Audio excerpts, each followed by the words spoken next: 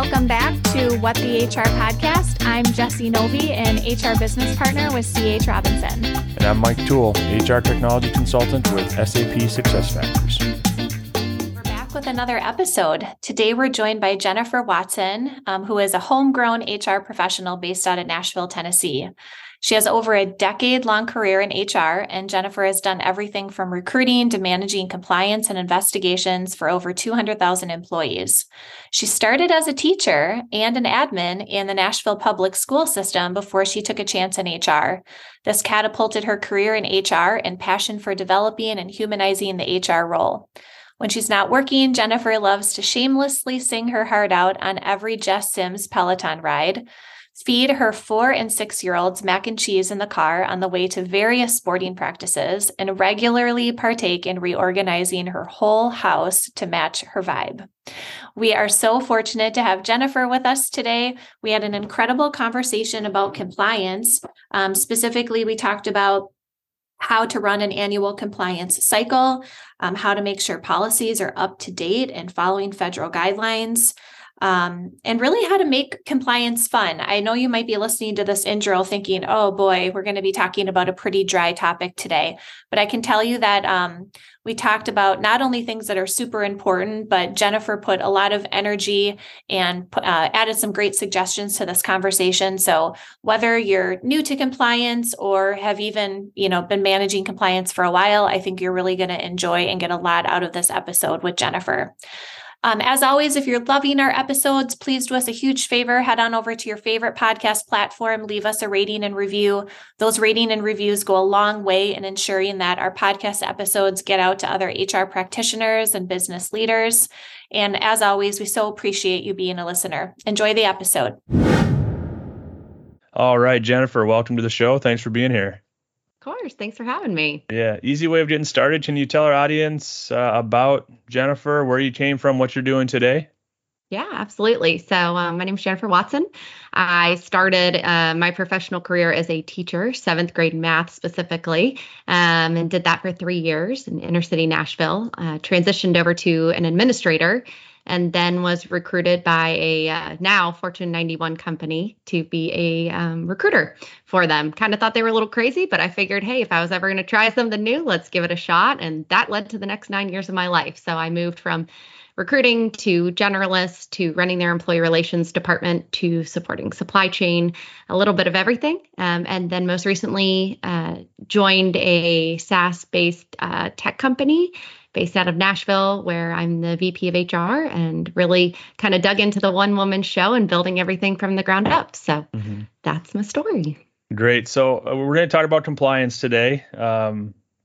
Obviously, we were talking about not the most exciting thing, but we want to get some tips and tricks. And you've learned a lot throughout your career. But I want to start with the foundation of being a teacher. I always think it's interesting when somebody moves out of teaching. So I'm curious how teaching has helped you in your HR career. I think the reason HR or teaching helps with HR is because when you are learning to teach, you're relearning the topics. And so you almost have to think about it from a beginner level. You better believe when I started teaching 7th grade math, I did not remember the slope formula. And so you have to reteach yourself. And so I think it's kind of always grounded me in the fact that not everybody knows everything. Not everybody has the same background. And so that applies to HR. People assume you know how to have a difficult conversation, or people assume that everyone knows how to give a counseling. And so I think having that foundation to say you have to teach the same way in HR as you did in any, teaching students, and then explain, re-explain, and explain again, because it's not, math is not natural if you haven't done it in a while, just like HR is not natural if it's not your specialty. So I think those are kind of the two biggest things that have really helped ground me in my career. Yeah. It's funny because math is one subject that is fairly consistent, right? It's like been the same. If you know the formulas, you know the formulas, whereas when it comes to compliance, things change all the time. So it is a little bit different there. So kind of kicking us off, can you talk a little bit more about kind of your career in compliance, what you've done, and then we'll talk a little bit more about how you've been with large companies, now you're with a smaller one, how things are different. Yeah, I think when you hear compliance, it's probably the last thing you want to hear. It's like, your phone rings and you see it's HR. You're like, oh gosh, here we go. But I would say the first part of it is really understanding why compliance is so important. And I really did not understand that until I got into the role where I was truly managing it for a company, which can be kind of scary. Now, you're never going to know everything. You're never going to know all the laws. You're never going to have all the information. So I think, one, finding really great partners to say who are experts in that and find joy, because I do not, in reading copious amounts of articles.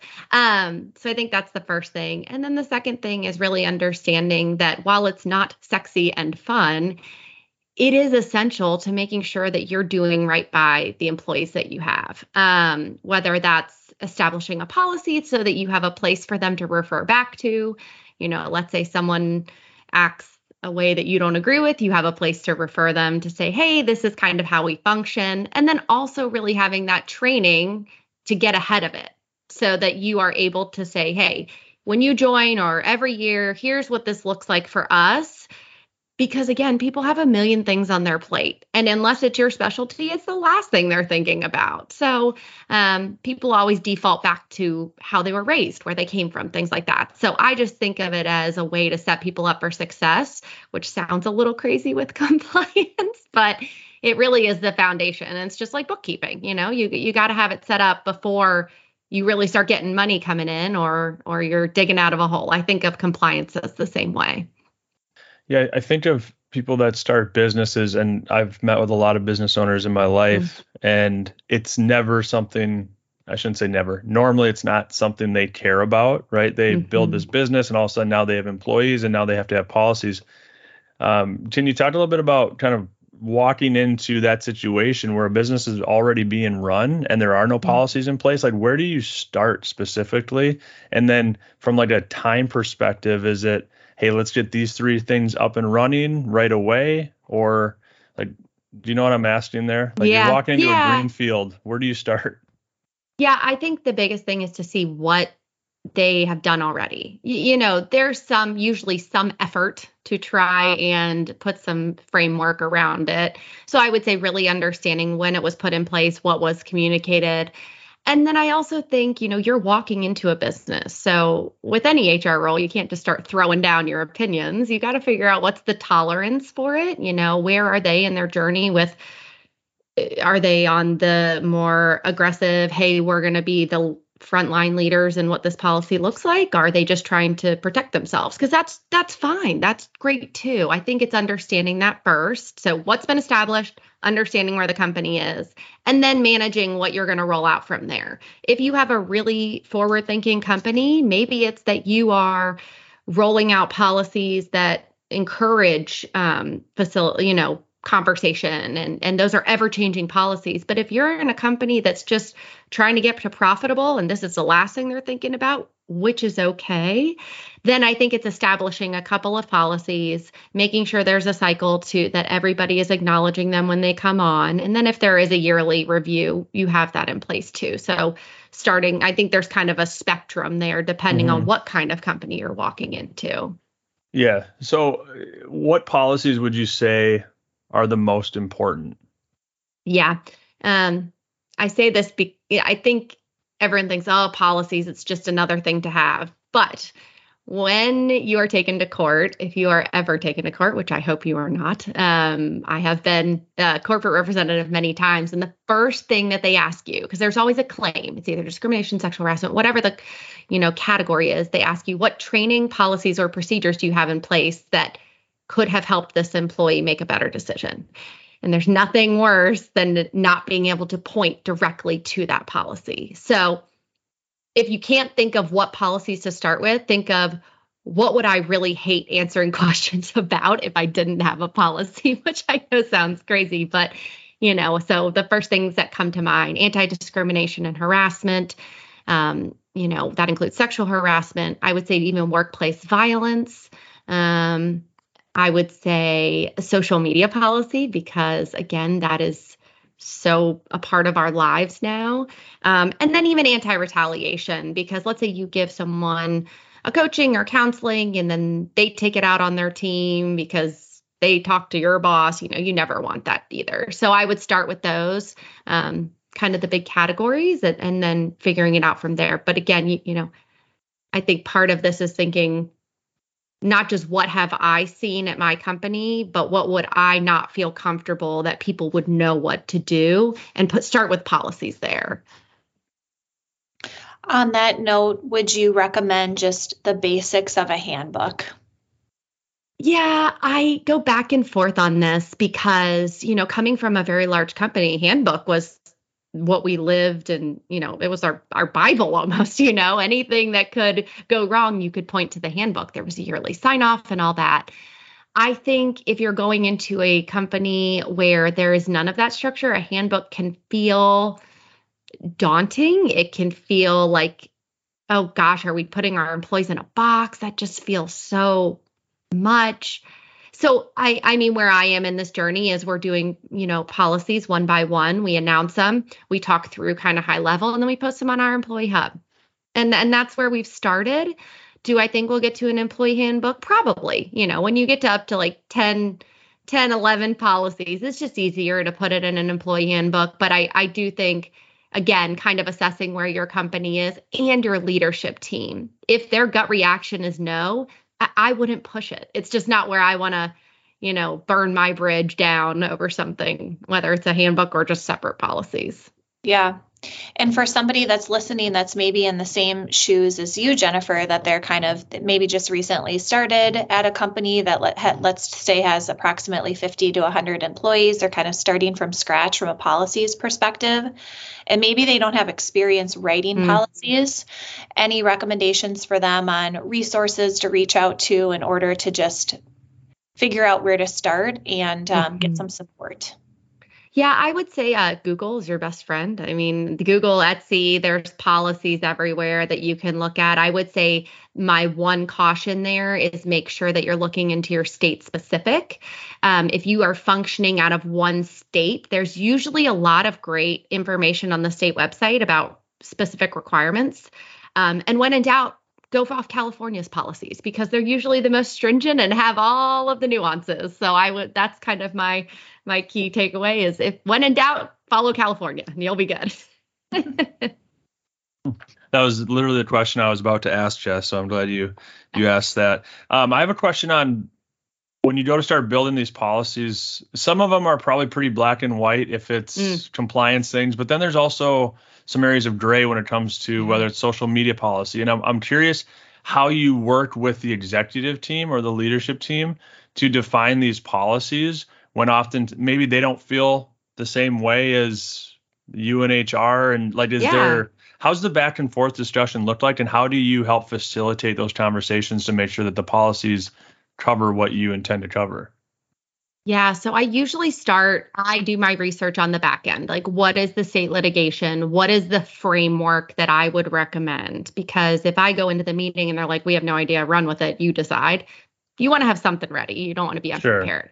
But I think the other side, if they're struggling with, I don't know, I don't care about social media, it is what it is, I ask them the question, okay, what would cause a gut reaction from you if you saw me posting something on social media? What would make you want to fire me? I mean, I hate to be that blunt, but, and a lot of times it's, if you posted our internal numbers or what's coming up on projects or information that shouldn't be released. Okay, great. Then we know it's proprietary information, a confidentiality statement, forward-looking statements, things like that.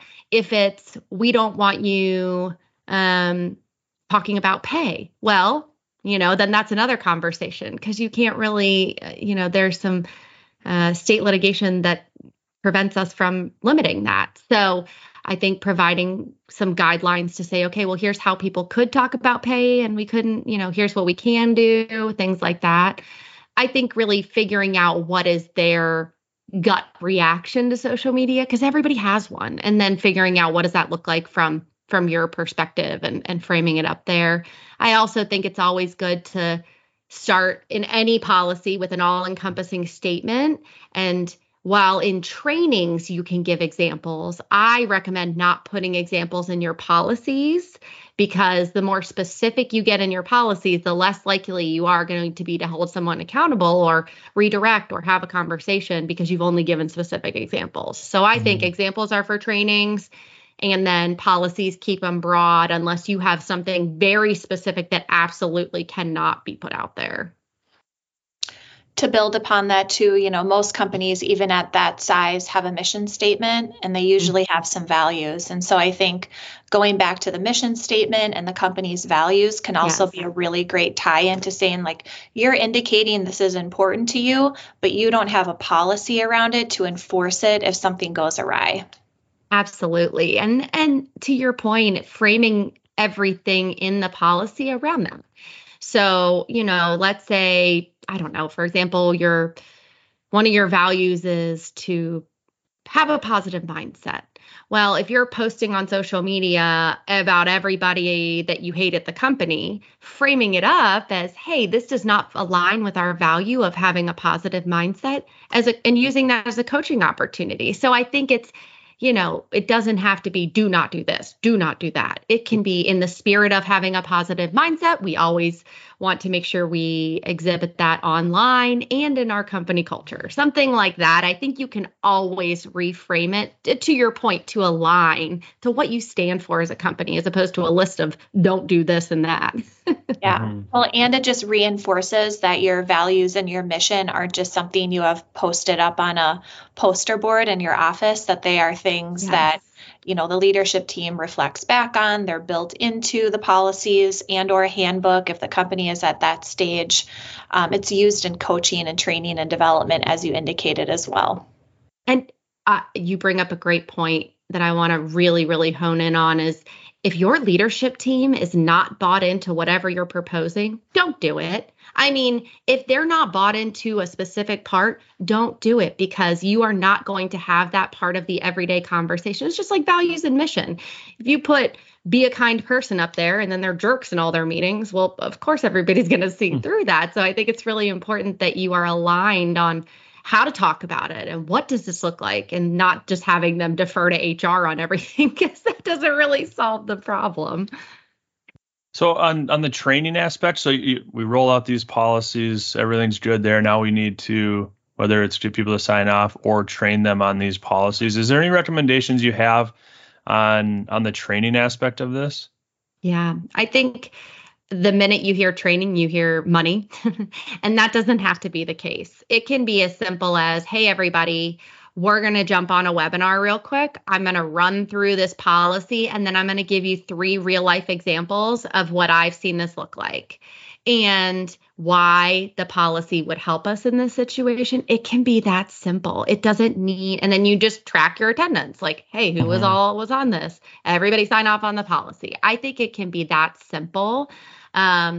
You don't have to make it complicated, and it's just about helping people see how this applies to them. Because if you're not in HR, you think, oh God, I have to sign off on this policy again. I would never harass someone. I would never discriminate.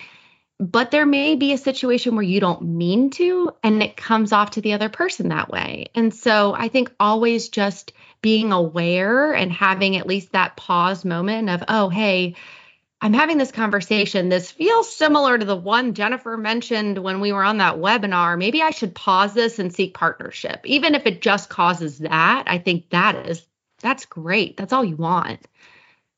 And also, too, I think that Jennifer's recommendation is incredible, especially for companies that are super budget conscious. But I do feel like there are a lot more third-party companies now, too, that are coming out with relatively affordable, like off-the-shelf anti-harassment, bias training, like all of those kind of fundamental things that companies usually want to kind of rely on. And then you can pitch it because it becomes automated. It's less of a paper process because people can sign off electronically and et cetera, et cetera. But yes, I mean, depending on the situation that you're in, and if the company is under some tight budget constraints, Jennifer's suggestion is perfect.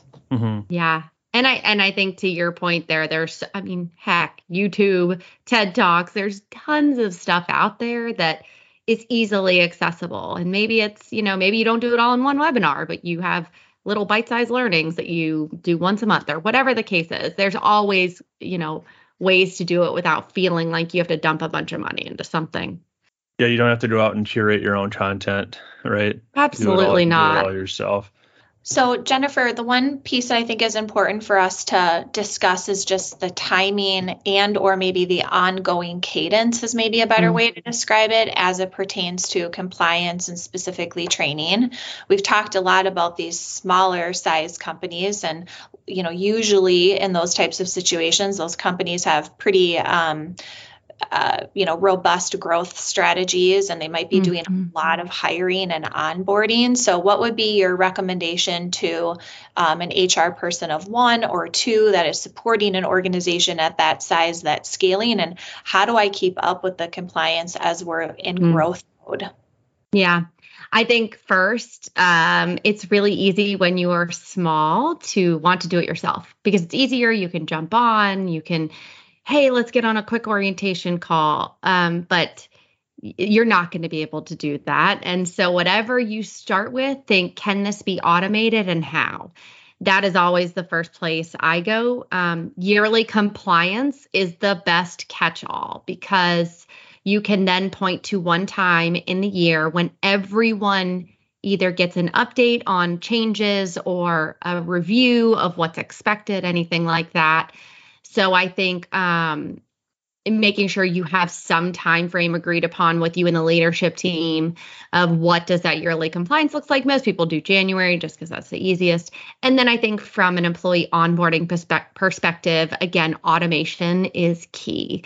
So whether that's in their new hire orientation, you're an automated email with your policies and procedures that goes to them, and then, they send back a signed copy and any questions. I mean, it can be anything from that simple to when you have you have a call when they're 1 month in, making sure you've reviewed it. But again, I think anything you can automate because you're going to get so caught up in everything else and, from employee relations investigations to comp strategy to heck, benefits RFPs. I mean, there's just so much that you cannot anticipate, and this will be the thing that falls off your plate. It just will. So automation, and if you can establish an annual compliance to hold yourself accountable, I think those are the best things you can do.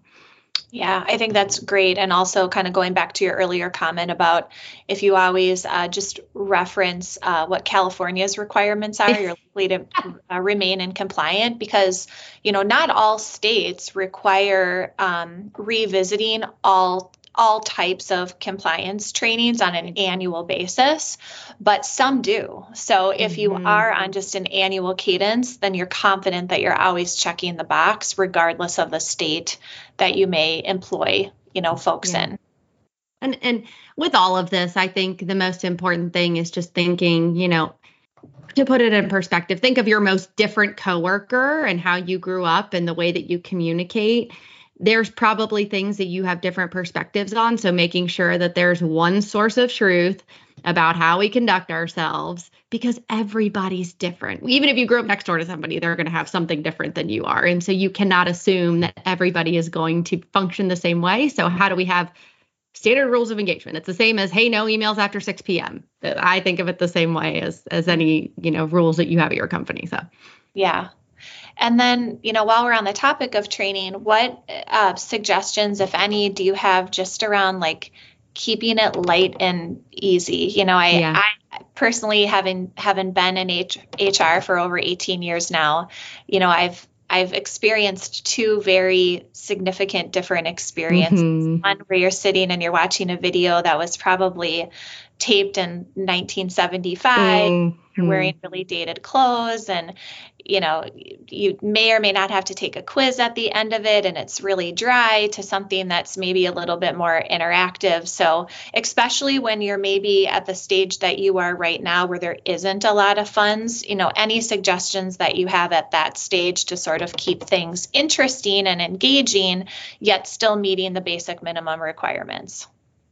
I think making it relevant. So putting it in terms of what they're dealing with every day. I can't tell you, we've all been through those trainings where you basically turn the volume all the way down and hope there's not a quiz at the end. I mean, heck, I'm in HR and I've done it because you got stuff to do. But so I think when you're doing any training, make it relevant to them. Put it in the context of what their day is like. If they're customer facing, hey, what would you do if a customer said this to you? Or, your teammate said this. I think that's always the best because all of these things can feel so structured, but in reality, there's a million different ways that someone can be harassed. There's a million different ways that someone can feel like they're being discriminated against. And so the more ways that you can kind of show people what that looks like, the better. Because then again, it creates that pause moment for them, which is what the goal is. In the conversation or in the situation, they have that moment of, okay, maybe I should stop and take a partner, or maybe this is not going the way I think it should, and let me just reach out. That's all you're asking for. We've kind of focused our conversation on like anti-harassment, anti-discrimination, social media policies, but let's maybe talk briefly about some of the other kind of basic compliance related items, like just to maybe give a couple examples, like job descriptions, things of that nature. So what other kind of foundational items, especially in those early stages, would you also recommend that somebody maybe kind of put higher on their priority list in order to prevent risk for the company or themselves personally? I think job descriptions, that is a great call out. And it's not just for hiring. Let's say someone comes forward and says, hey, I didn't get this promotion. You gave it to Jennifer. That's unfair. Well, a job description could really help you there. It could lay out the guidelines of what that job is, why they are or are not qualified. So what is the role in job descriptions? I always focus on what is the role and what are the qualifications. If you can do that, that's great. And then I think that also helps people stay accountable. I think if you can implement some type of comp review cycle, and even if it's just something really basic, like we review compensation every year in September, I think that's a great place to start. It doesn't have to be formal. Performance review, when do those happen? What is the process for reporting a concern? I think that is one that kind of everyone's like, oh, you just go to HR. But do you text? Do you call? Do you email? Do you do all three? Do you report it on social media and then hope they see it? I think that's kind of a good one. So how do you report a concern? What if you have a concern with your manager? What do you do?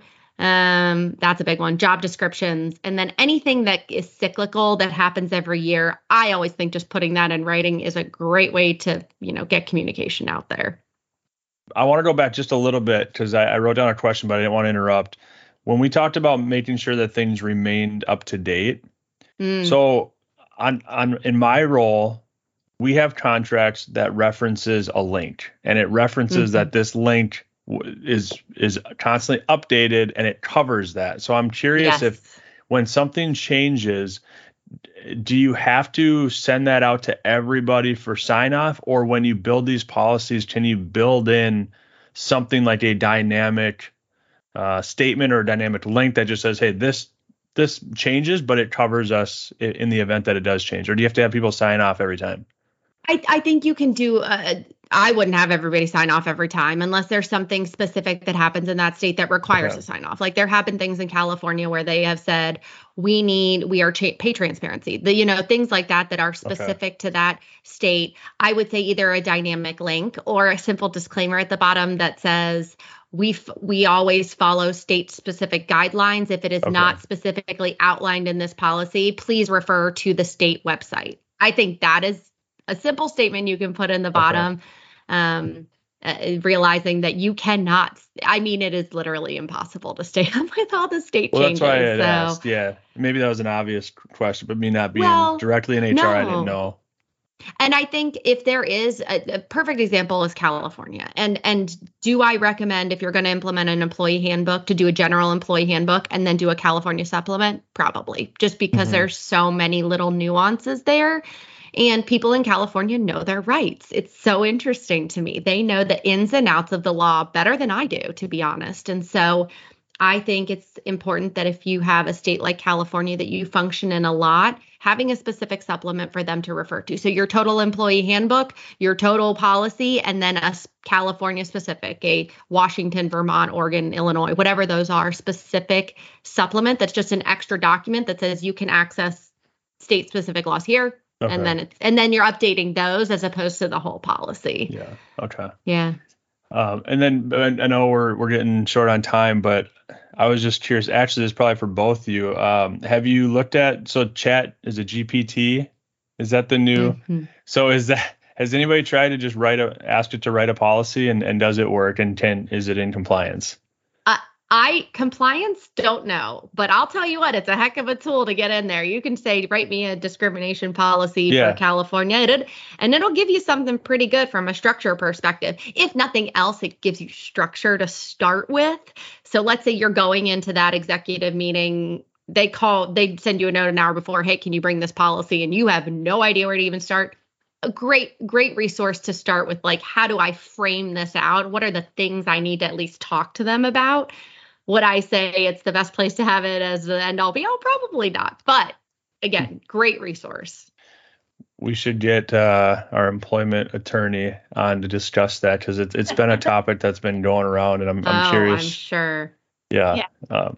Well, Jess, do you have anything else? Before we wrap things up, I just want to go back on two items that you had mentioned earlier, mm-hmm. Jennifer, regarding my question about other kind of foundational compliance related items. So you talked about, like, how do I communicate that I feel like I've been mistreated? Who mm-hmm. do I go to? I'm curious what your take is on how important it is to have some sort of a confidential hotline or email address. So that's question number one. And then I've got a follow up to that. I think it's important. I actually think it's very important at the beginning when you come in, because let's be honest, like, when you're coming into a small company, nobody knows you. Nobody knows who you are. Nobody knows that you can be trusted. And this is scary for them. Someone has treated them in a way that they feel is wrong. And it's their boss. It's their boss's boss. And they need their job. They need a paycheck, whatever the case is. So I think it is very important to have some type of anonymous way to report. And then on the other side, as you get bigger, not everybody's going to know you. So having a standard process there, anonymous, and then reporting through you are very important. Yeah, I would agree. And then the second piece, you talked a little bit about the importance of cycles, like a comp cycle and a performance review cycle. Specific to the performance reviews, I wanted to talk a bit about that, because I think there continues to be sort of two sets of parties when it comes to performance reviews. One of, like, we want to get away from this. We don't find it to be helpful. It's a ton of work. And then others that are like, yeah, it's all those things, but it also provides a lot of value, creates structure. It's a good performance management tactic. It helps employees have at least one formal conversation throughout the year where they can understand how they're performing, et cetera, et cetera. So what would you recommend, especially maybe if you're partnering with an organization that's more in the camp of, these are really time consuming, we don't want to do them, they're too formal, knowing how important it is from a compliance perspective? I would start by seeking to understand what about it is time consuming. Is it the process, the typing of the email? Is it the putting it in a system? Because I think there's the system side of it, which tends to be very daunting. And I've solved that by, hey, here's a template for below expectations meets expectations exceeds for each of your part. Plug in your, two things here. I think that's a quick solve. I think the root of those usually are that people don't feel like they have the tools to have those conversations, because if they're a great performer, you're giving them good praise all the time. If they're a bad performer, you're probably giving them feedback a lot. It's those middle people, which is a majority, that they don't feel comfortable having the conversation with. And again, I think there's a spectrum of leaders on that. So I think it starts by, what is holding you back on that? How often are you already giving formal feedback? Because everybody thinks they're giving feedback all the time, but formal, structured feedback where they come prepared with what they have done and you come prepared. And then I think figuring out, okay, what is the right answer to that? Am I going to say an annual performance review is always the case? No, it's not. It might not work for you. But can I say that you as a leader need to figure out what you expect of your team from a formal feedback perspective, yes. If that's every quarter, I want you to have a formal email documented and you talk about it with them. Cool. Great. You don't need to put it in a system. It is what it is. And I think as we move away from tying merit to compensation to performance reviews, those become easier because no one's going to have an honest conversation if they like this person and their money's tied to it. It just isn't feasible. So I think if you can decouple them, it becomes a little easier also, just from a management perspective of figuring out who's going to get paid what. So that might be something else to consider, not to throw a wrench in there for you. But no, I think that's good input. And then just to maybe build upon that, addressing kind of the elephant in the room as it pertains to a manager who, and just bringing this back to compliance, a manager who's not great about providing constructive criticism and is maybe inflating how well an employee has done on a performance review. And then shortly after says, this employee isn't working out. I want to let them go. And now you have this documentation that like they were meeting, maybe in some cases exceeding expectations. And now you have this potential, legal situation on your hands. So I think it's important with performance reviews and I'll bring this back to a comment you made earlier, is to have your leadership team really understand the importance of good performance management and be coached well in that area and feel comfortable and having an environment where it is comfortable to provide and give feedback when it isn't always positive. Yeah. And I think everybody wants to do the right thing. But again, you give them a raving review because of the recency factor. They closed a big deal. They had a great quarter, whatever it is. And then they tick you off and you want to fire them. Well, it's not that simple. And we're human. It's human nature to say, this person's not performing. And I think it's our jobs as HR to say, okay, how did we get from point A to point B? What's been done in between? And really helping.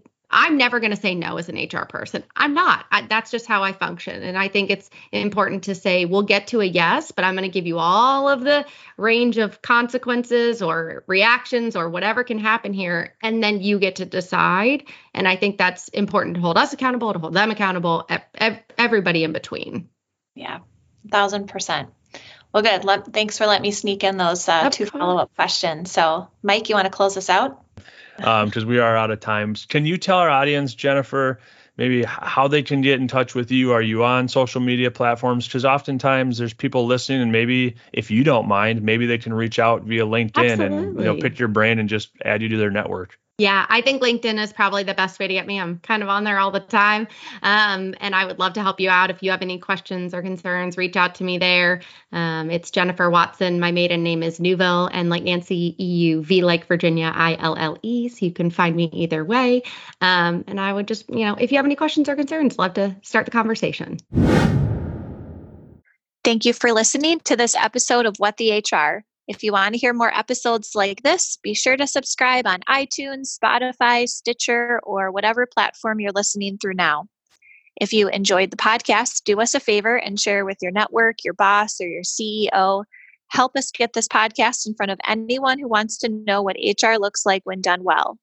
Also, if you have any questions for show topics or people you'd like us to interview, please email Mike and I at podcast@tcshrm.org. That's podcast@tcshrm.org. If you want to find out more about Twin Cities SHRM or our upcoming events, please visit our website at tcshrm.org. You can also follow us on LinkedIn, Instagram, Facebook, and Twitter. And finally, if you're not already a member of Twin Cities SHRM, please use code WhatTheHR at checkout to receive $20 off your membership. Thanks for listening, and we'll see you next episode.